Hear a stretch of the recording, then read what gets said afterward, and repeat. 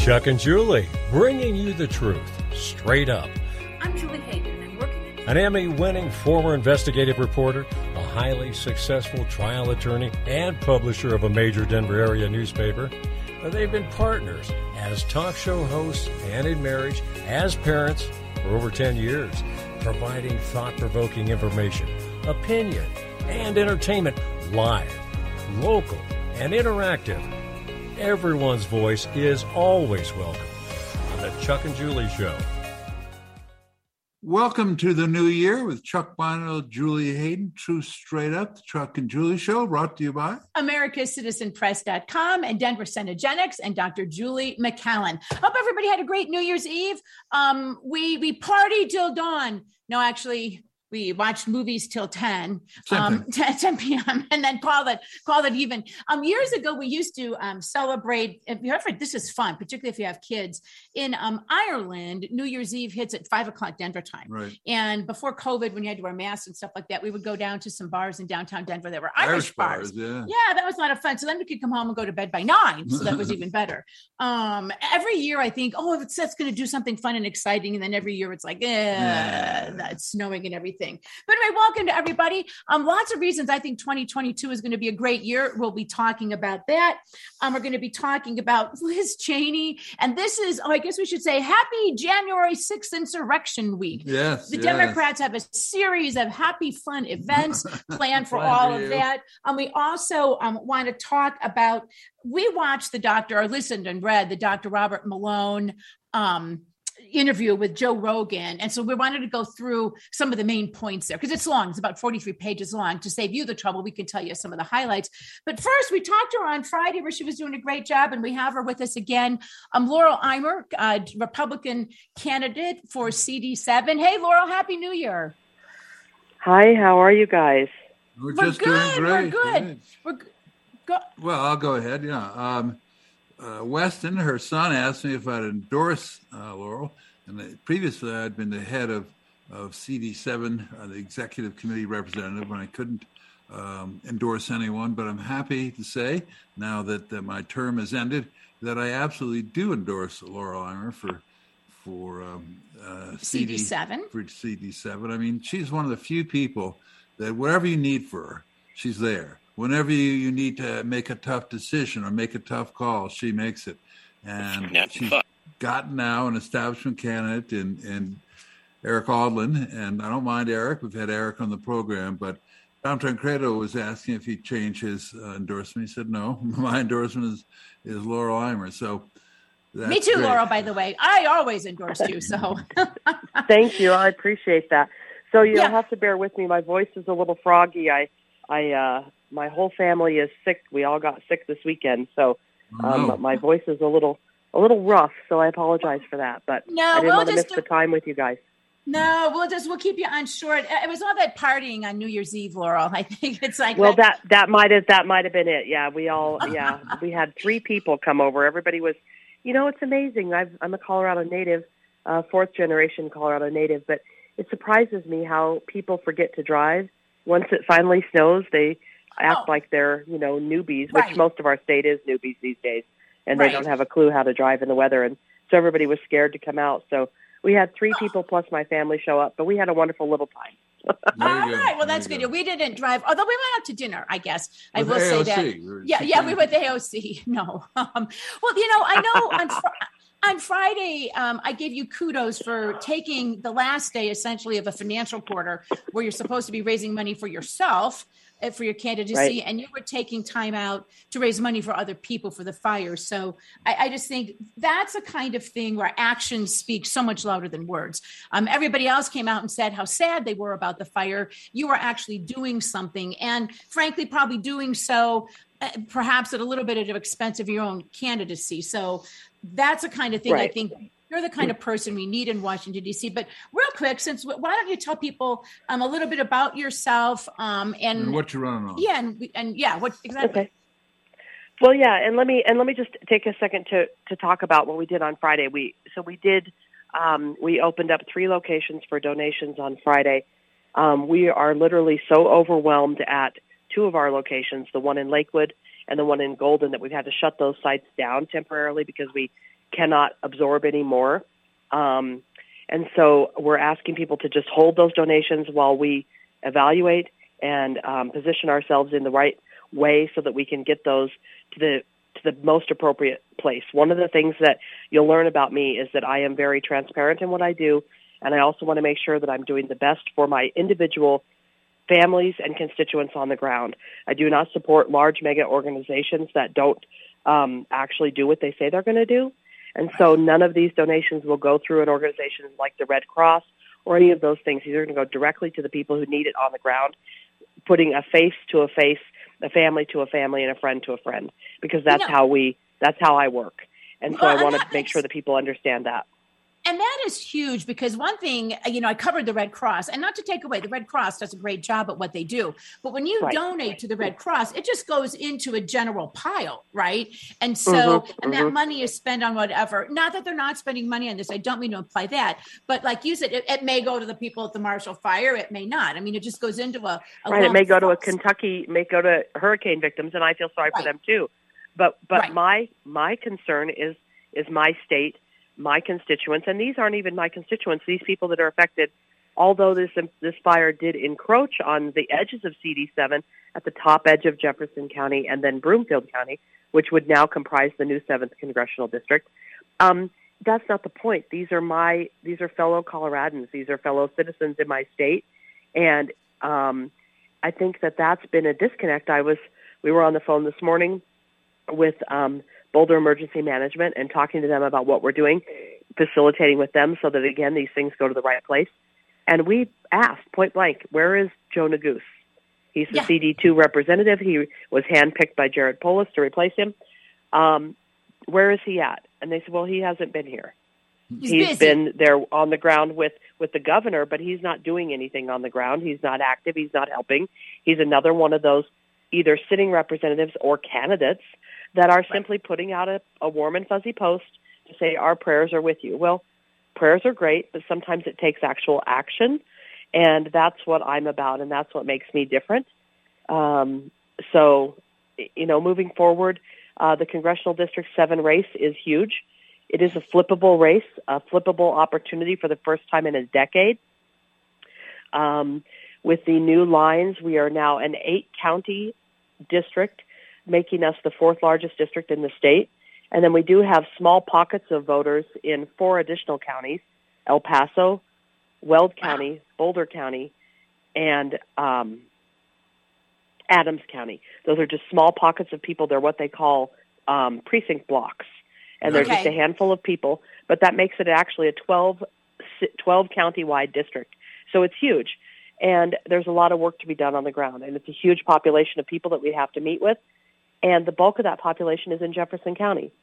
Yeah. And that has been difficult for those other counties to understand, because it disenfranchises their vote right off the bat, because the entire district can be won on the vote of Jeffco. Yeah. What is the Democratic-Republican breakdown at this point? It's about 27.8% Republican is all. We're the lowest registration. And then I believe the Democrat is 33, and then the bulk of the district is independent, which mirrors the same numbers as we do for the most part across the state, other than in hotbeds of like CD3 or CD4. But that's basically the same demographic of the state of Colorado as a whole, that we are heavily independent. What are you hearing? Because I know you have been campaigning for this for a long time. And I like Eric Odlin too, but he jumped from the U.S. Senate race to this race. And good, you can do that. But I mean, you've been doing this for years already now, right? Literally. Anyway. Yeah. Well, you said, right out of the bat. Yeah, I announced my candidacy for CD7 in March of 21. So I've been on the ground for almost a year now. It will be almost 2 years by the time of the election in November. And what are people telling you? What are you hearing from folks? Well, I think that the biggest need, I think that generally when we talk about a congressional race, the thought process is that we're focusing on national issues, border security, infrastructure, jobs, things like that. But I think that during the time of the Wuhan Chinese virus, that things have shifted. And instead, these races, I believe, wholly are going to be won on local issues and involvement in local issues. And that's what I can tell you, that I stand in a different position than the other candidates, because I am actually on the ground with these local issues. Just like this fire issue, I'm on the ground with local people fighting to get school board candidates elected in this last election. I was on the ground and am on the ground fighting the Jefferson County Health Department and unauthorized vaccine mandates, mask mandates, tyranny that is being handed down to us from health departments and unelected bureaucrats. I'm on the ground fighting with homeschool parents at the Capitol to protect their children from vaccine mandates. I'm on the ground fighting with our Colorado Patriots, supporting police at things like the Back the Blue rally. I was there with you, Julie, last year when that happened to us in 2020. Excuse me. So that's what makes me different than the other candidates is, yes, these national issues are important, and they're important to me. My number one most important issue is border security as it pertains to human trafficking. I believe in absolutely closing the border and finishing the wall. I absolutely believe in local economic success for jobs, no more outsourcing to global entities, and keeping our jobs and our workers at home and supporting small businesses. And so those national issues are very, very important. But I believe this election is going to be turned on what is happening on the ground in our communities and our local school districts, and how our moms and our dads and our children are being affected by tyranny every single day. You know, and Laurel, that's one of the other things, because I've been watching you. I mean, I've known you since before you announced your candidacy. And one of the things I've always appreciated is, you're not just wandering around making speeches and issuing statements about national issues. You're actually at the school board meetings with the parents. You're actually protesting outside the Jeffco health department. I mean, you're actually there on the ground doing the work and the hard work. I mean, I don't know how you even do it. Every time I turn around, you're at a different event and you're there, right? And right. I mean, it's that kind of, and it's not, I mean, you're there and you're getting involved. You're not just there showing up for photo op, because I've watched you over the years, right? You're there fighting for these issues. And I agree with you that, yes, it's national issues, but I think even the national issues, it all starts local, right? How can we get jobs going if we're locked down because the stupid teachers are trying to keep in the health departments are saying, oh, we can't go to school. We just got an email from our son's school saying it's all screwed up. I mean, from Friday to Monday, the CDC guidelines on quarantining changed again, right? And we need but they didn't change for the students. No, had nothing to do with students, nothing to do with the science either, right? They changed because the money. They changed because the money is being affected. This entire thing is about money and population control. It has nothing to do with health or safety or concern for our citizens. And if you haven't figured that out yet, you're living under a rock, because this has nothing to do with health. Nothing. One of the challenges you're going to be facing should you make the general election is going to be ballot harvesting, because the governor will ballot harvest as hard as he can. Of course. That'll help Perlmutter. And that'll help Perlmutter. Do you have any thoughts on your own about ballot harvesting? Well, I've said for years that I think the Republicans should get in the game, and maybe we should just park outside of nursing homes just like the Democrats, but we need to be there first. I don't agree with ballot harvesting. I don't. I think that I believe that every vote should count and every single individual vote should matter. And what we have to do is we have to remind people that that is the way that our system works. And we can talk about election fraud and we can talk about election integrity. The bottom line is that they're going to cheat. They've been cheating for decades. It's just that we finally figured it out. Some of us have known for a long time, but the masses have finally figured out that they're cheating. And so in order to combat their cheat, we have to get Republicans registered to vote. We have a lot of Republicans. Part of the reason that we're overrun with independents is because over the last 5-year cycle, we've lost a lot of our good conservative Republicans because they're angry at the party, they're angry at the leadership, and they are disenfranchised. And so they have left the ballot and they've changed their self to independent. We need those good conservative Republicans to come back to the party and understand that, unfortunately, we are a two-party system, and it's the only way that we're going to win. And so we need them to register and we need them to vote. We know that there are tons of untapped, unregistered voters in these districts, especially these rural districts. These are gun-loving patriots. Property rights and water issues are their main thing, and they're reclusive, right? And they don't want to engage with the government, and they want to be uninvolved, and they don't want it infringing on their person. Well, I have news for them. The federal government has infringed upon them already and is coming for them. They're coming for their property, they're coming for their guns, and they're coming for their kids. And so if they don't stand up and register, it's going to be over. What do you say to the former head of the Republican Party and congressional man himself, Ken Buck, is that Colorado has a gold standard? That's a joke. That's a joke. I mean, Ken Buck is one of the people that I've protested against for the last several years. I've been in that parking lot in Greenwood Village more times protesting against him where they have locked the doors and not allowed us to enter because they are afraid of us. They've called the police on us. They are not concerned with free speech at all. I think we have an opportunity potentially under new leadership. I'm hopeful to give them a chance to show us something different. There are some directions that they're going that I like. There are some that I don't. But I can tell you absolutely the last several years of leadership from Jeff Hayes to Ken Buck were failed. And in Ken Buck's case, you can't serve two masters. And that's what he tried to do.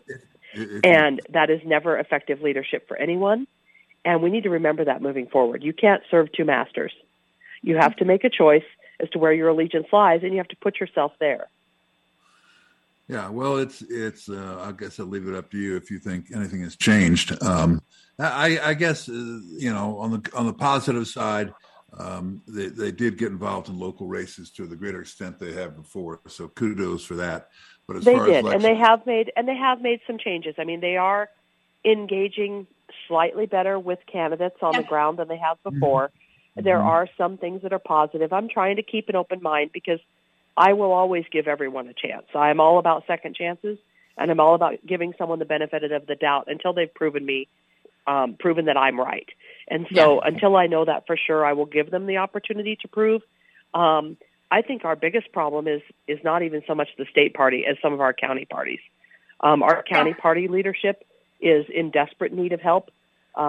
There's some really bad things going on in some of these counties, and that's unfortunate because that's where the bulk of the work to win races like these local races is done. And you have an example of that of what happened in Jeffco with the school boards. Right. Well, yeah, Jeffco had no help from Jeffco, none. No. Were you at the CD7 organizational meeting? Yes. And what did you think of that? It was a disaster and a disgrace. Okay. We're going to have you back and probe on that. Listen, we're going to let you go so you can get your voice back because I know you've got tons of stuff to do. I appreciate it. Laurel, final question for you. Doing great. Where can people find out more about you? Where can people sign up to help, etc.? Okay, so my website is laureleimerforcongress.com. You can also find us on Facebook there, Laurel Eimer for Congress, Twitter, Instagram. The most important thing that we need, I'm going to be honest, is money. We hate to be that way, but it's the truth, especially now that we have a flip-flop candidate who has come into this race against us. What he was able to do is he was able to take a national fundraising platform, raise money, plus he is self-funding. So that's telling you that he's willing to buy the election and buy his place on the ballot because he knows that he can't win by the vote of the people. So he's going to buy his way in, which is what good rhino politicians do. And so we need money to combat that because now he's taken that national platform and that level of fundraising and he's dumped it in on top of me. I am solely supported by the grassroots on the ground. That's it. I have no super PAC. We all know you're a multi-billionaire. Yeah. Well, you know it. That's why I work part-time and take care of my mother the rest of the time. And yes, just spend my pennies wisely. But even if I had the money to self-fund, I understand maybe in a presidential race where that's done, like, Trump did that in 2016. But I don't really believe in that because I believe that just shows that you can just buy what you want. And I don't think that makes an effective leader either. You have to be chosen by the people. In addition to their vote, they have to be able to put their trust and their support financially behind you to prove that you're worthy of their vote. And so financial support is the biggest thing that we need right now. We intend to win through the caucus system, so we have to put our money and our effort there because now we have to win at caucus against another candidate, which we were not expecting to have to do. So that's going to take our money, and instead of using it to fight Perlmutter, we're going to have to use it to fight another Republican. And I think that's never the best use of our money. All right. So listen, LaurelEimerForCongress.com. All right. I was going to say, and Sandra's put that link in our chat system. We should let her go. No, we should let her go. But one last thing. I mean, I think the good news is when somebody comes into your race, they've looked at the ability and the possibility of beating Perlmutter and view it as a possibility, or they wouldn't come in. Exactly. So, it is a possibility. And we all know that. And I can tell you, we went to Washington, D.C. In December. We met with the NRCC. We met with several organizations and groups out there. And everyone in Washington knows this race is winnable and this race is flippable. What they are saying is that it's the defeatist attitude in Colorado that is making us lose races and causing us not to win. And we know that. We know that that's true because we have defeatists at every level in our party leadership, from the county all the way to the top of the state. And they're rhinos, and they don't want to put in the work because they just want to buy their place and their power. And Washington, D.C. knows that we can win. They feel much closer to Democrats than they do grassroots Republicans. And absolutely they do. And this is the battle lines have now been drawn. This is really going to come down to grassroots Trump Republican policies. Yes. Versus the rhino establishment. It's just going to be a repeat of 2016 all over again, but it's going to happen in the heart of Jefferson County. Yes. All right, Laura. Well, I want to thank you very much. Appreciate you joining us. Thank you. I appreciate you guys very much. You bet. All right. Feel better. All right. Thank you. Laurel Eimer there. Bye. Sandra put the link up. Thanks, Sandra. It's Laurel Eimer for Congress. Just some of the comments here. With Sandra, I agree. Eric Oglin's a good guy, but I don't want him there either. KBB from Charlene is a gatekeeper and the problem. Charlene also, rhinos are running the race now because it's winnable. So many comments there, but I want to switch gears because we want to talk about some national stuff going on. One of the things that's very interesting is Twitter. I mean, a bunch of things are happening. So Twitter bans Marjorie Taylor Greene for tweeting about VAERS, which is a government, vaccine adverse COVID information, disinformation. Facebook then today went ahead and banned her.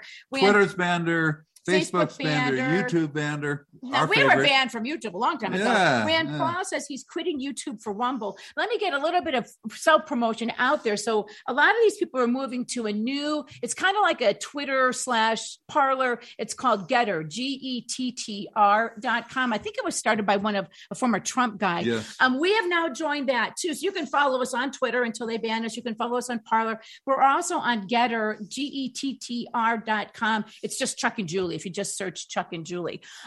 So what's happening is all of this banning is starting to have an impact. And wanted to talk about Joe Rogan's interview with Robert Malone. On December 31st. But what's interesting about this, let me throw out some numbers to you guys. So Joe Rogan averages 11 million viewers a show, kind of like us. Mm-hmm. He's now got 8.2 million followers. This is from Charlene on Getter. Okay, so following him, you've got Tucker Carlson at like 3.2. So, the fourth, basically, followed by The Five, Hannity, Primetime on Fox, and Laura Ingraham. So the top shows are all either Joe Rogan or the Fox programs. The final ones are... What are you talking about? In terms of viewers, the most viewers. So you got Rachel Maddow, MSNBC, and CNN.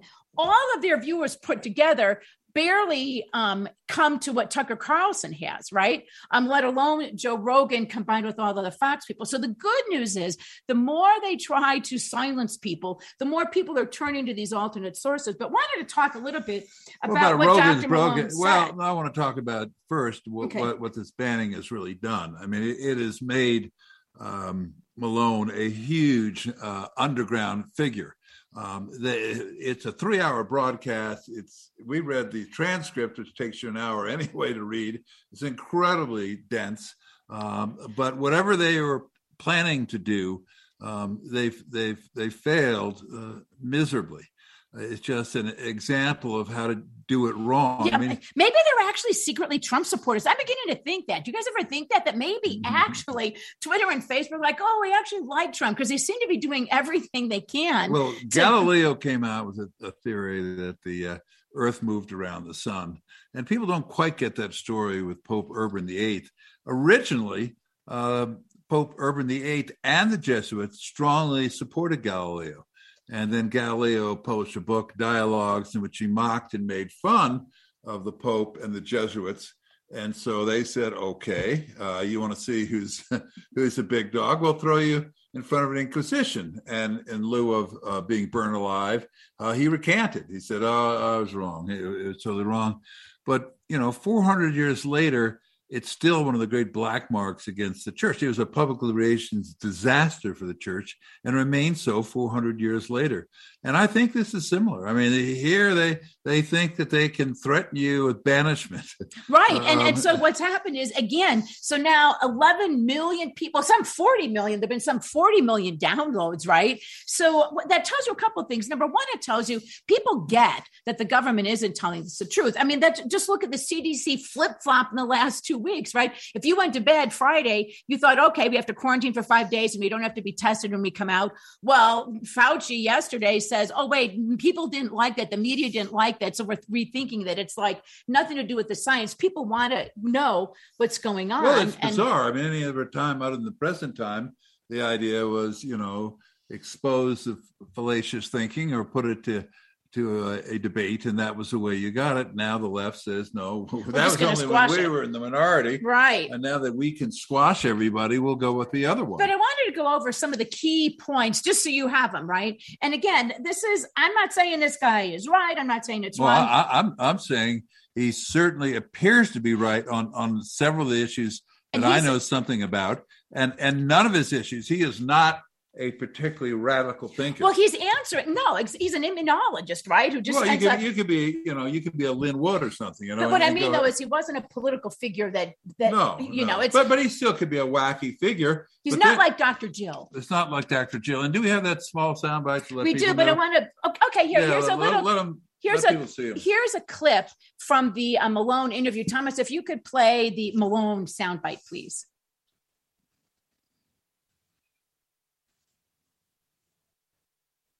Risk factor for this whole spectrum of adverse events. But even if they get jabbed, even though that's known, there's so many people out there telling people who've just recovered from COVID to get vaccinated. It is there is a number of things here that are not supported by the science. I'll say gently.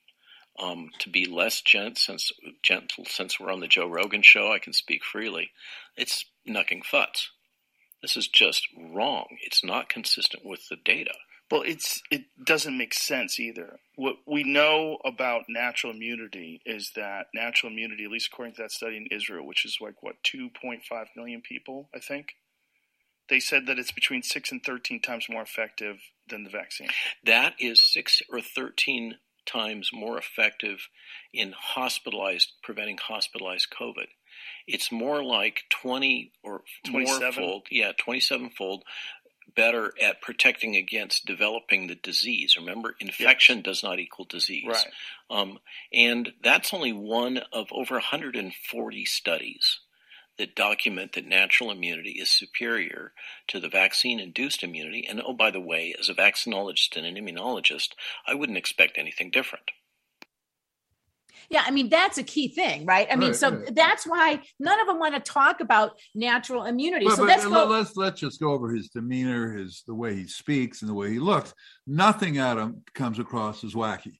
And that's why I think they've taken him off the air, because nobody would listen to that guy and go, "Oh, there's a clear nut job." No. Well, and he doesn't. When you read the transcripts or listen to the whole interview, you can. There are times when he says, "Well, I don't know." Rogan throws him a question, and if he wanted to make stuff up or exaggerate, he would have. But here, let me just go over the natural immunity, because I just wanted to get some of the things that he said out there, because they don't want you to hear this. Okay, so he said the evidence is clear that, number one, if you have natural immunity, it's up to 20 times more effective at preventing you from developing the disease, 6 to 13 times more effective than preventing hospitalizations. Okay, that's natural immunity. Now, if you have had COVID, okay, and natural immunity and recovered, the other thing that they don't want you to know about, and this is why Marjorie Taylor Greene has been banned, is that there is a lot of evidence that if you have natural immunity and then get the vaccine, you have a higher risk of an adverse vaccine effect. And Dr. Malone knows, because he said he had COVID way at the beginning, right? And then he got the vaccine when it first came out, and he said he was incredibly sick. He had all of the adverse effects, not all of, but many that they're talking about. And he said they don't want wanted to let you know that. And then he said, we're seeing, this is a quote, a coordinated media warfare, the level of which we have never seen before. They don't want you to know about the adverse effects. There was another thing he talked about that they don't want you to know about. He said there have been 500,000, what he called excess deaths due to the U.S. government intentionally blocking. Let me finish the sentence. That's a different subject. Let's finish this off. The natural immunity? Okay. The natural immunity. The other one that's not going to do is how long does natural immunity last compared to vaccines? These vaccines last very short periods of time, sometimes maybe a month. And that's all the good. Natural immunity, there are people who had the immunity to the Spanish influenza for almost 80 to 90 years. So right. It's just extraordinary that for whatever reason, and I'm not really sure why. Well, I guess I do know why. They don't want natural immunity because they want to force everybody to take the shot. Well, and I'm saying again, and the reason they also don't want a control group. Okay, so let's go though, because if you think the government isn't evil, if you think that Joe Biden and Dr. Fauci would risk your life to protect their butts, I mean, hello, that's not even a hard one, right? 500,000 excess deaths, according to Malone, due to the U.S. government intentionally blocking early treatment. And who was the people who came up with this? 2 people connected to Big Pharma. Another thing he pointed out that I was unaware of, one of the fact checkers on Twitter is Reuters, right? Well, there is somebody on Reuters who sits on the board of Pfizer. So what do you think? I mean, that to me seems like a conflict of interest. What they're talking about is ivermectin. Basically ivermectin, and hydroxychloroquine. But they prevented people from doing that. They've also, according to DeSantis, they are preventing places like Florida and other places, Ron DeSantis from getting monoclonals. Monoclonals.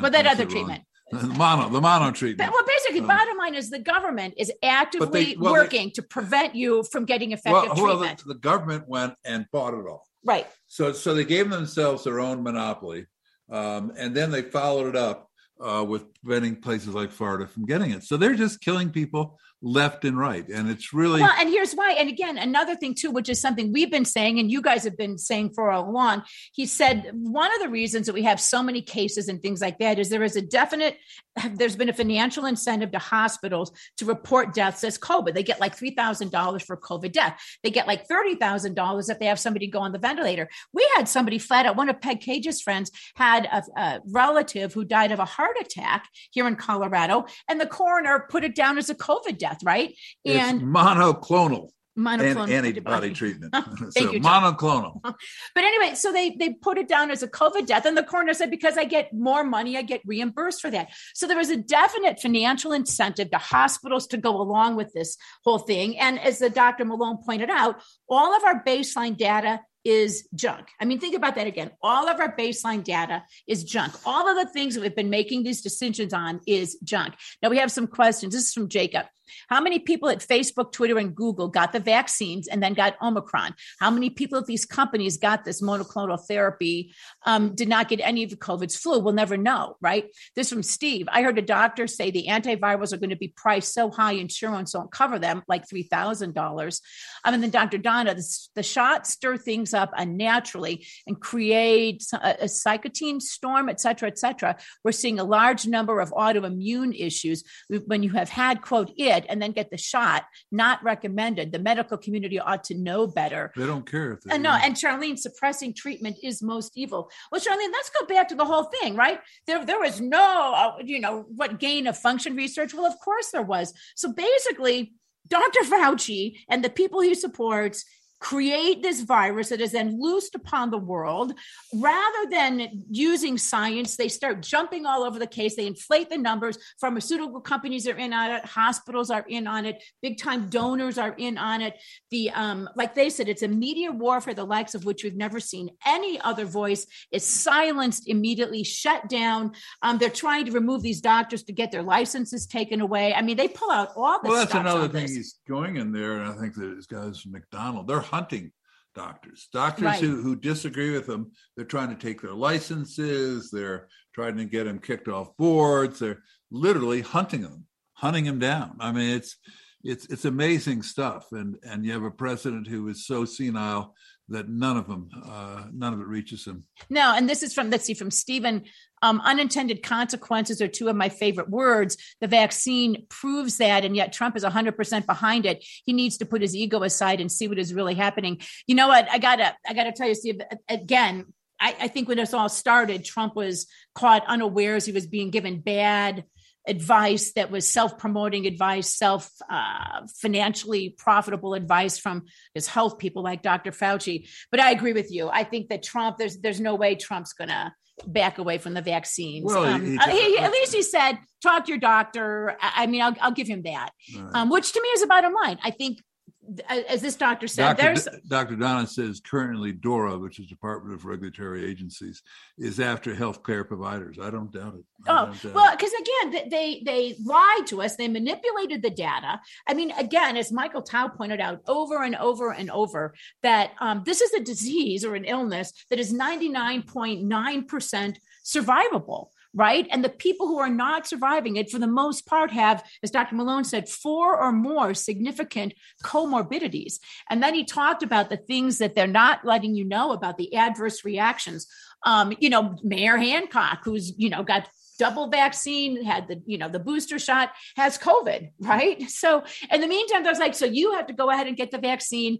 They're talking about locking down schools over what is essentially a cold, right? Essentially a cold, which is ridiculous. They don't shut the schools down for colds. Yes, they do. Well, I mean, and the biggest thing is, though, that I want you guys to think about too, is just bottom line.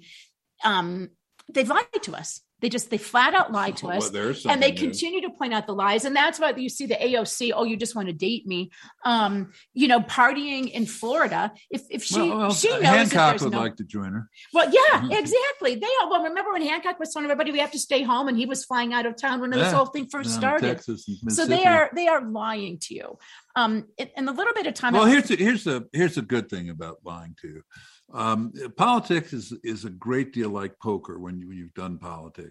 One of the keys to being a good poker player and winning money rather than losing money is you quickly fold bad hands. And the Democrats used to be pretty good about that. Nancy Pelosi would fold a bad hand incredibly quickly. Here, they're hanging on to COVID for dear life. They got a hand of a couple pair, and they're just hoping that third card is going to appear.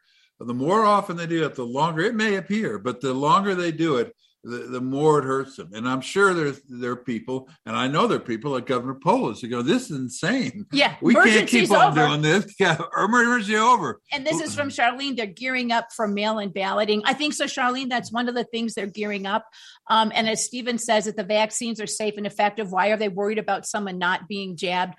Well, and the thing is they acknowledge now that the vaccines don't work, right? They acknowledge that, so before it was like a vaccine of the unvaccinated, a pandemic of the unvaccinated. Now they know it's not because they're all getting it, right? Right. This is from Leo. If you sneeze on an all-mail ballot, a mail-in ballot, when they throw it out, yes. Depends on which party you're on. And from Mark, if the vaccines are safe, why do they have to get freedom from lawsuits? Well, exactly. And that's apparently one of the reasons that they want to have the kids get vaccinated now, because that extends the emergency for some reason. And I'm not totally clear on that, but apparently that's one of the reasons they're pushing that.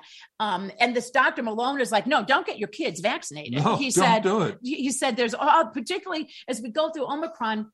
The other thing he said, which is why I like the guy, I mean, if he didn't know, he didn't know. There was a little bit of discussion about Omicron. Right. And he was saying that it's not clear yet whether it's clear that if you have the vaccine, you're not protected from Omicron. Right. What's not clear is if you have natural immunity, are you protected from Omicron? You're probably not any more than you're protected against the common cold. There is no vaccine for the common cold. So highly transmittable, minor symptoms, almost never do vaccines work. And so that's what Omicron is. And Omicron is the greatest thing in the world for the Democrats. And they've looked at gift horse in the mouth and totally blown it. Right. If you go on CNN, they talk about, oh no, New York governor says we're totally screwed. It's going to be, we're in a bad place. I mean, they're just unbelievable. Well, and speaking of then lies, I want to switch to something else too about another lie. As you know, we should say to everybody, happy January 6th week. Mm-hmm. The Democrats have a series of events planned for this week. Festivities. And Byron York, I recommend you read it in the Washington Examiner, had a really interesting analysis of what's really kind of going on. I mean, he's pointing it out. It's part of an overall, and I think he's probably right, strategy they have, all aimed at trying to prevent Trump from running. And which is the dumbest thing in the world, because I'm all for Donald Trump running. But there would be other candidates, and I think DeSantis is probably the one who would have a lot more of a chance. So if they somehow succeed in getting Trump so he can't run, that'd be the worst thing that could happen to him, probably. But Liz Cheney, in an interview with George Stephanopoulos, so that says all you need to know, I think they spilled the beans a little bit on what the strategy is. So Thomas, if we could play the Liz Cheney soundbite, please.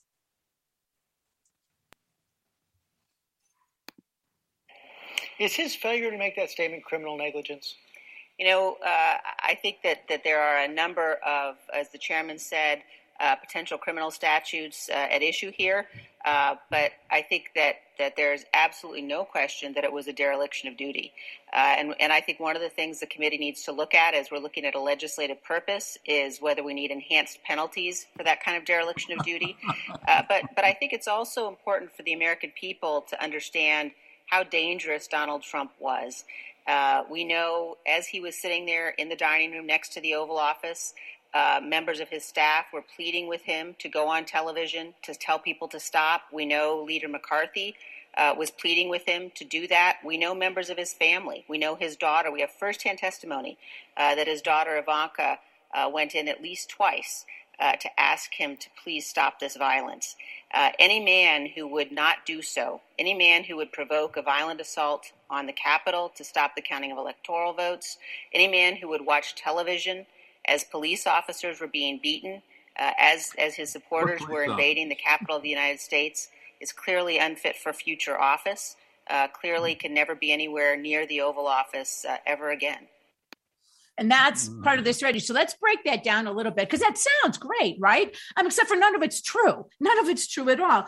Elizabeth Cheney has been making a big deal about some 187 minutes between the time Trump was giving his speech and then at 4:17 that afternoon, he posted a video, right? And she's trying to pretend that Trump didn't do anything in the meantime. That's the dereliction of duty that she's talking about there, right? That's a potential criminal violation, except for the fact it's not true. Donald Trump was tweeting out before that. First, he said in his speech, be peaceful. Then he tweeted out, go ahead, stop, be peaceful, be peaceful. Well, then he post the video. So they weren't checking videos inside of the halls of Congress. So it wouldn't have made any difference whether you went on a video or not. Right. So that's all just stupid. But this is what Byron York says, and I think there's some truth to that. What they're getting at here is a 14th Amendment. And Chuck, you're the constitutional scholar. But they're making the thing. So I think ideally, the Congressional Committee is not a criminal investigative body, right?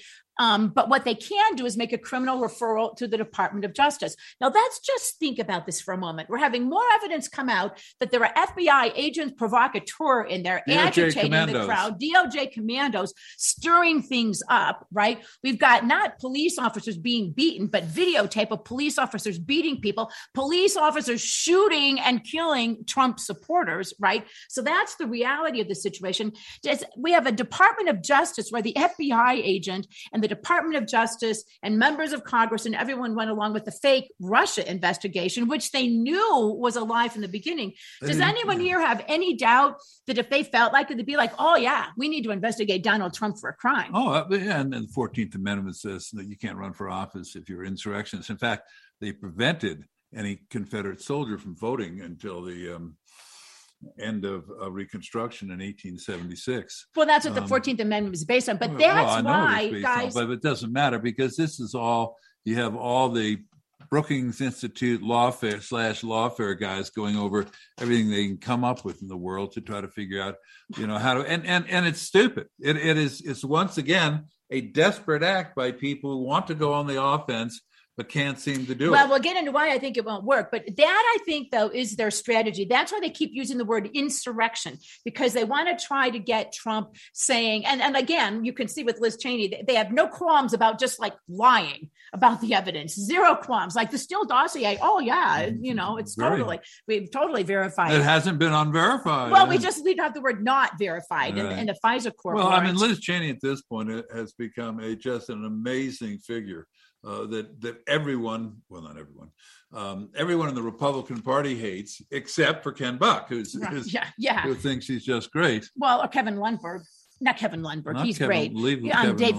Doug Lamborn, who wouldn't vote against her. But here's something else though, talking about. So the 14th Amendment, if you have been involved in an insurrection, right, then you can't run for office. This is interesting. Mark Elias, who's a Democrat operative with, he's with Lawfare, right? Well, he was with Perkins Coie, which is he left, and I don't know if he's the one who came up with the whole concept of the Steele dossier, right? Yeah. He was the intermediary with the fake Steele dossier that the Clinton campaign made up.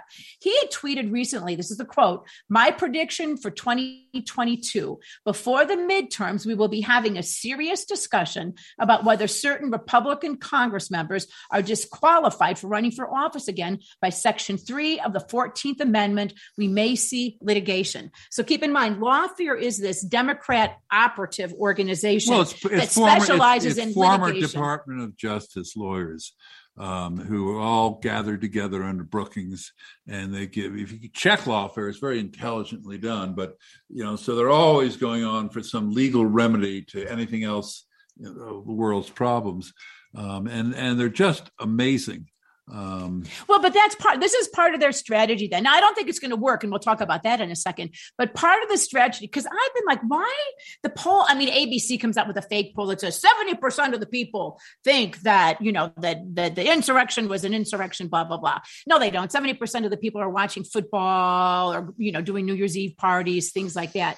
And I think there've been other polls that show that people are over it, right? Polls are polls. Yeah, exactly. Polls are polls. But this is one of the things, and it's going to be one of many tactics they take, but that Trump can't run because he was part of an insurrection. You're going to have the Department of Justice, I bet you, because it's so corrupt, determine that Trump was involved in they'll take it down to the D.C. Circuit. It'll take it up to the Ninth Circuit, and then whether the Supreme Court, which are all they'll Democratic say Jim Jordan. Let me speak, will you? DC court, DC circuit. Yeah, overwhelmingly Democratic, and so they'll say he can't run. Then it'll come to the Supreme Court. But it's the kind of desperate move. Try to prevent people from running. Don't let democracy go. And they say it's a threat to our democracy. What democracy is that? So it's an amazing. Well, when Mark Elias says you may see litigation over this, it's like, hello. I mean, I think you can take it to the bank. You're going to see the Democrats try to use legal maneuvers to prevent people from actually getting on the ballot. Which once again is legally, who knows, but politically it's a disaster. Here's exactly. Just a disaster. And let's get into that. I mean, because I think number one, people are over a president. Trump hasn't been around for a year. This insurrection was over a year ago, no matter how many news conferences they have. Nobody's watching the mainstream media anymore, so they can push this narrative all they want. No one cares, right? There are more people watching Tucker Carlson talk about the FBI involvement than there are in all of the other media organizations put together, trying to ram the insurrection down our throats. What people care about is crime. People care about inflation. People care about education. So I personally think it's a good idea for the Democrats to keep pursuing this, right? Because go for it, right? And then, like you say, if Trump doesn't win, I mean, I think it's a loser, don't you? It's a loser one way or the other, because ultimately the whole purpose of it is power, and it's power they seek and power they're throwing away, because no one wants to vote for people who don't let you vote for who you want. I mean, that's what they do in Russia. Say, no, you're disqualified. You can't run against Putin. And to try it here is just, everybody gets it.